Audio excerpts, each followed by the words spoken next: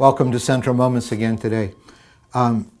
Just recently, have you just taken some moments to stop and just reflect on God's goodness to you?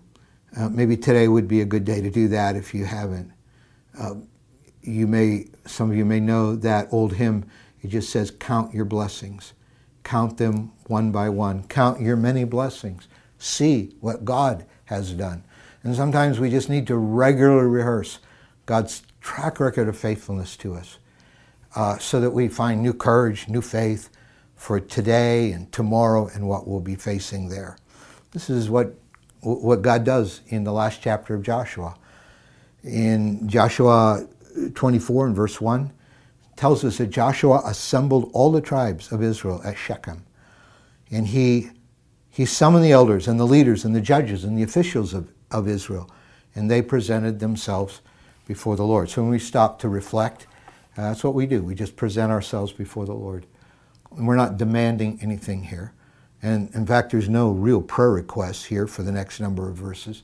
They're just reminders of God's faithfulness. They just literally, in the first half of the last chapter of Joshua, they just count their blessings. Joshua said to all the people, verse 2, "This is what the Lord, the God of Israel, says. Long ago your ancestors, including Terah, the father of Abraham and Nahor, lived beyond the Euphrates River and worshipped other gods." So he goes back centuries. And even Abraham was like an idol worshiper. "But I took your father Abraham from the land beyond the Euphrates and led him throughout Canaan," that's the promised land, where they now had taken possession under Joshua.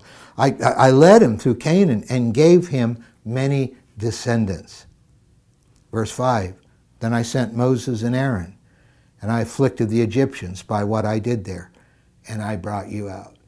So he took Abraham, promised him what's today the land of Israel, the promised land. Centuries later, after Israel ended up in Egypt and were enslaved there, Moses and Aaron led them out, the great Exodus. And so he's reminding them of that. And then verse 8, "And I brought you to the land of the Amorites who lived east of the Jordan." That's after their 40 years of wilderness wandering. "They fought against you, but I gave them into your hands. I destroyed them before you, and you took possession of their land," right there on the east side of Jordan.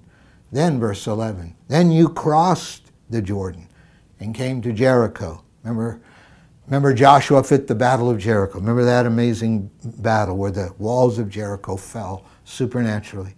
"The citizens of Jericho fought against you, as did also the Amorites, the Perizzites, the Canaanites, the Hittites, the Girgashites, the Hivites, and the Jebusites." Those 7 famous occupants of what we know as the Promised Land.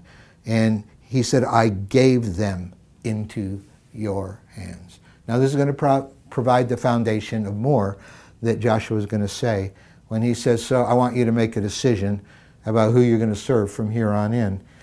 And that'll come next. But first of all, simply the counting of blessings. Simply the saying, here is what God's done for you so far. And God doesn't change. We change sometimes. And our circumstances change. But God doesn't change. And so I want to invite you today to count your blessings. Just like he went back years and just started ticking off these amazing things that God had done to bring them to where they are. Even if you only gave your life to Christ last week, I believe God's been moving in your life in different ways. He's been positioning you. He's been preparing you for the moment where he could live in you. And maybe you've been serving Jesus for 70 years. But you certainly, although you've had some life reversals, maybe every prayer request hasn't been answered yet, but you've seen the faithfulness of God. I invite you to count your blessings today.